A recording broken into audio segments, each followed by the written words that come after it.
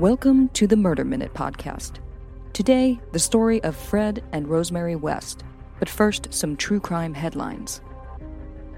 Jury selection began this week in the trial of Michael Haim, who stands accused of the murder of his wife Bonnie in 1993.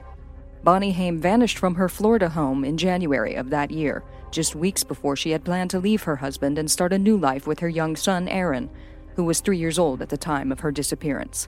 48 hours after her disappearance, Aaron told a CPS worker that Daddy hurt Mommy. But investigators were never able to find any evidence to support his claim. Because Bonnie Haim's body had not been found, police decided not to charge Michael Haim with her murder, fearing that the lack of evidence would make it too difficult for a jury to reach a guilty verdict. Aaron, who was adopted by another family and took their name, won a wrongful death settlement against his biological father and took ownership of the family home, which he used as a rental property before beginning renovations in 2014. During those renovations, as they excavated an area near the backyard pool, Aaron found a human skull wrapped in plastic. The skull was later confirmed to be the remains of his mother, Bonnie. Michael Haim was finally charged and is now on trial facing the charge of second-degree murder. He has pleaded not guilty. An 11-year-old boy stands accused of second-degree murder in the shooting deaths of a New Hampshire couple last month. The couple, James and Lizette Eckert, had relocated to the rural town of Alton in 2012 in search of a quieter life for themselves and their 3 children, a biological daughter and 2 adopted sons. The couple, described as independent and self-sufficient by neighbors, homeschooled their children, raised chickens, and were involved in their local community. Though police have not confirmed the identity of the accused killer, sources familiar with the case confirm that the 11-year-old shooter was one of the 2 sons of the Eckerts adopted from Russia as toddlers. Because of his young age and the nature of the crime, police have declined to comment further on the case at this time. The charred remains of a missing Staten Island school teacher were found this week, wrapped in plastic and concealed in a storage unit. Her estranged husband and his pregnant girlfriend have been charged with her murder and the botched cover-up. Michael Camarata, 42, and his co-defendant Aisha Agia, 41, are believed to have met 2 years ago when Michael's wife Janine was teaching Agia's daughter. Police believe that Janine was killed when she reluctantly agreed to meet with her estranged husband in his apartment in Queens, just days before their divorce proceedings were scheduled to begin. It is believed that Agia was present in the apartment at the time of the killing and participated in the attempt to burn Janine's corpse and conceal it within the storage unit. It is also believed that the 2 children Michael and Janine shared were along in the car as Janine's charred remains were transported to the storage unit where she would later be found. The accused are being held without bail. And those are your true crime headlines. Coming up after the break, Fred and Rosemary West. For true crime anytime, download the Murder Minute app on the App Store and follow us on Instagram at Murder Minute.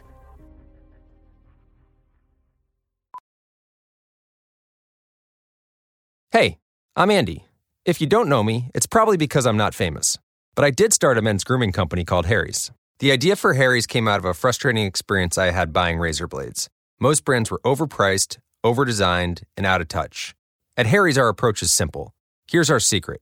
We make sharp, durable blades and sell them at honest prices for as low as $2 each. We care about quality so much that we do some crazy things, like buy a world-class German blade factory. Obsessing over every detail means we're confident in offering a 100% quality guarantee. Millions of guys have already made the switch to Harry's, so thank you if you're one of them. And if you're not, we hope you give us a try with this special offer. Get a Harry's starter set with a 5-blade razor, weighted handle, shave gel, and a travel cover, all for just $3 plus free shipping. Just go to harrys.com and enter 8989 at checkout. That's harrys.com, code 8989. Enjoy!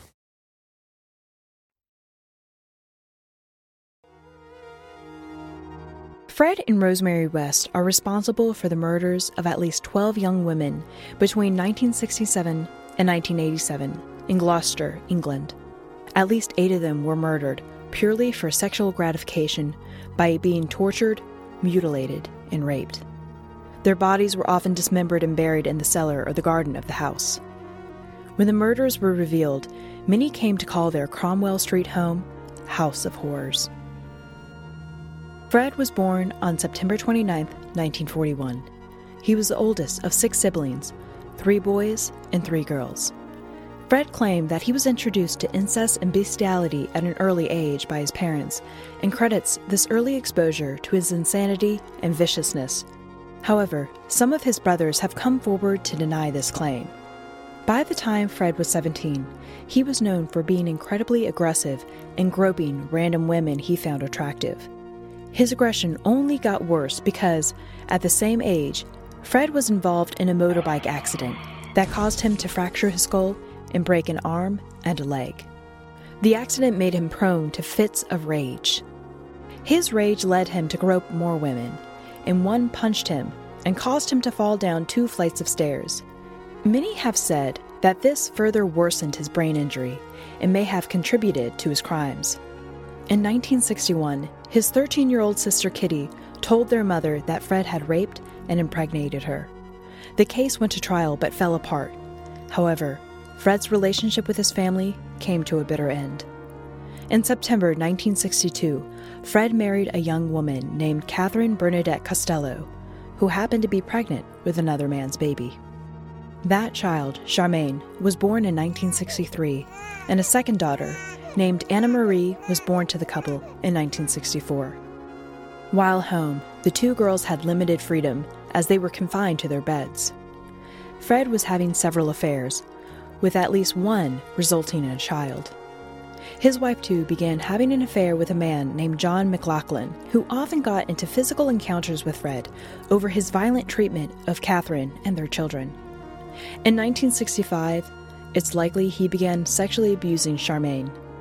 While Catherine attempted to escape her husband, the plan failed. Ultimately, Catherine separated from Fred, but he maintained custody of the kids. Meanwhile, their 18-year-old nanny, Anne McFall, fell pregnant with Fred's child. In 1967, while 8 months pregnant, she disappeared. However, in June 1994, her dismembered remains were found buried beneath a cornfield. It's safe to assume that she was another victim of Fred West. In early 1969, Fred met Rosemary Letts at a bus stop, who at the time was 15 years old. After much convincing, Rosemary agreed to date Fred and be a nanny to his 2 children. This initially caused a great deal of disharmony with her family, who continuously tried to separate them. However, she continued to meet him even after she was placed in a home for troubled teenagers. Ultimately, her family disowned her, leading to her relationship with Fred becoming even stronger. When she was 16, Rosemary gave birth to the couple's first child, Heather Ann. Shortly after, Fred was imprisoned for 6.5 months for tire theft. With Fred in prison, Rose was responsible for looking after all 3 children. Anna Marie West has come forward and said that during this period of time, all 3 children were severely beaten by Rose. However, Charmaine refused to react or submit to Rose's violence and would always talk back no matter how badly she was beaten. On June 15, 1971, Rose brought their 3 children to prison to visit Fred. That day is the last known sighting of Charmaine. Although never proven, it's widely speculated that Rosemary murdered her around this time. When people did inquire about Charmaine and her whereabouts, Rosemary would tell them that she went to live with her mother. This was not true, and it was later discovered that Rosemary buried Charmaine's body in the coal cellar of their home, but she was later reburied by Fred in their yard. In 1971, Catherine, Charmaine and Anna Marie's mother, visited their home to ask about her children. However, she was never seen alive again, but her body was later found buried beside some trees in a wooded area called Yew Tree Coppice at Letterbox Field. Fred and Rosemary took their relationship a step further and got married at the beginning of 1972. On the form for the marriage, Fred listed himself as a bachelor, even though he was technically married to Catherine. No one knew she was dead. On June 1, 1972, Rosemary gave birth to their second child, Mae June West. Shortly afterwards, Rosemary began work as a prostitute and was involved in multiple affairs with both men and women. After the discovery of her new line of work, her father began having sex with her himself. Rosemary birthed 8 children, but it's known that at least 3 of them were not Fred's. The children were subject to very strict rules inside the home and were beaten when they disobeyed. With the household becoming increasingly more abusive, Fred and Rosemary forced Anna Marie to begin prostituting herself at 13 years old. In 1972, Rosemary and Fred hired 17-year-old Carol Owens to be their nanny. She quit after an intense argument, but the couple tricked her into returning to the home. Once she arrived, she was drugged and sexually assaulted. Unlike many of their victims, she managed to escape and survive the attack, but was unable to bring herself to testify in court, leading to the West walking free. A few months later, the couple killed 19-year-old Linda Go. Linda's mother visited the place to search for her daughter, but Rosemary informed her that she moved away from the area.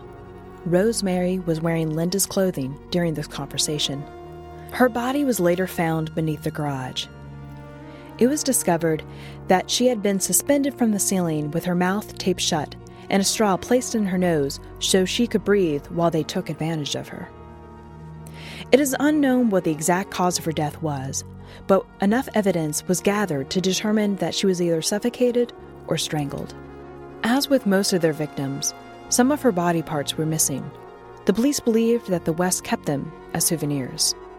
Their next victim was Carol Ann Cooper, who was 15 when Fred abducted her at a bus stop. She was put through the same torture as Linda Go by being suspended from the ceiling. Her body was later dismembered and buried in the West Cellar. Over the next 17 months, 4 more victims were murdered in a similar fashion.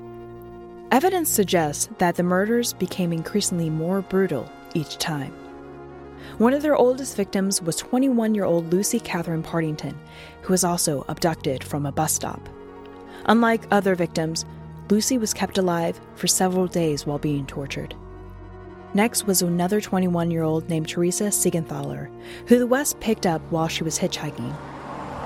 The West continued their rampant murder spree with 15-year-old Shirley Hubbard. When her body was discovered, her head was completely wrapped in tape with a 3-inch tube inserted to let her breathe. Their next 2 victims were 18-year-olds Juanita Marianne Mott and Shirley Ann Robinson. Shirley Ann Robinson was a fellow prostitute. It is suspected that Rosemary killed Shirley out of jealousy for becoming pregnant with Fred's baby. In 1979, the West hired 16-year-old Allison Chambers as a nanny for their children. It wasn't long until they made her one of their victims. Her body was later found buried in the West garden. In 1987, Heather West disappeared. Rosemary and Fred told their children she had run away from home. Later, it was revealed that the couple would joke with their children that if they acted badly, they would end up under the patio like Heather. It seemed as if the West would continue to get away with their heinous crimes. However, things came crashing down for the couple in 1992. One of their children informed the parents of a friend that her father had repeatedly raped her. The parents anonymously informed the police, who searched the West's home. Upon their search, they found child pornography as well as evidence of abuse. The children were immediately taken away from Fred and Rosemary and placed in foster care. In February of 1994, the police inquired about Heather's whereabouts after Fred and Rose continuously changed their story as to what had happened to their daughter. The police, suspicious, obtained a search warrant for the house. Fred immediately admitted to having killed Heather in a fit of rage and cut up her body and buried it under the patio, just as he had joked about with his children. The police confirmed Fred's admission and found Heather's body. However, they found the remains of 2 more bodies, which led to a wider search of the property. Fred and Rosemary were both arrested. Although there was an overwhelming amount of evidence, Rosemary denied any knowledge of the murders. On January 1, 1995, Fred asphyxiated himself with bits of blankets and tags that he stole from the prison's laundry service. He did write a suicide note with a picture of a grave on it that read, "In loving memory, Fred West, Rose West. Rest in peace where no shadow falls. In perfect peace, he waits for Rose, his wife." Rose was later charged with 10 counts of murder. She immediately appealed all 10 counts, but the Court of Appeals refused to consider her application to be heard. Rose was given a whole life tariff and is currently an inmate in HMP Low Newton Prison in Brasside, Durham, England. she still claims she's innocent.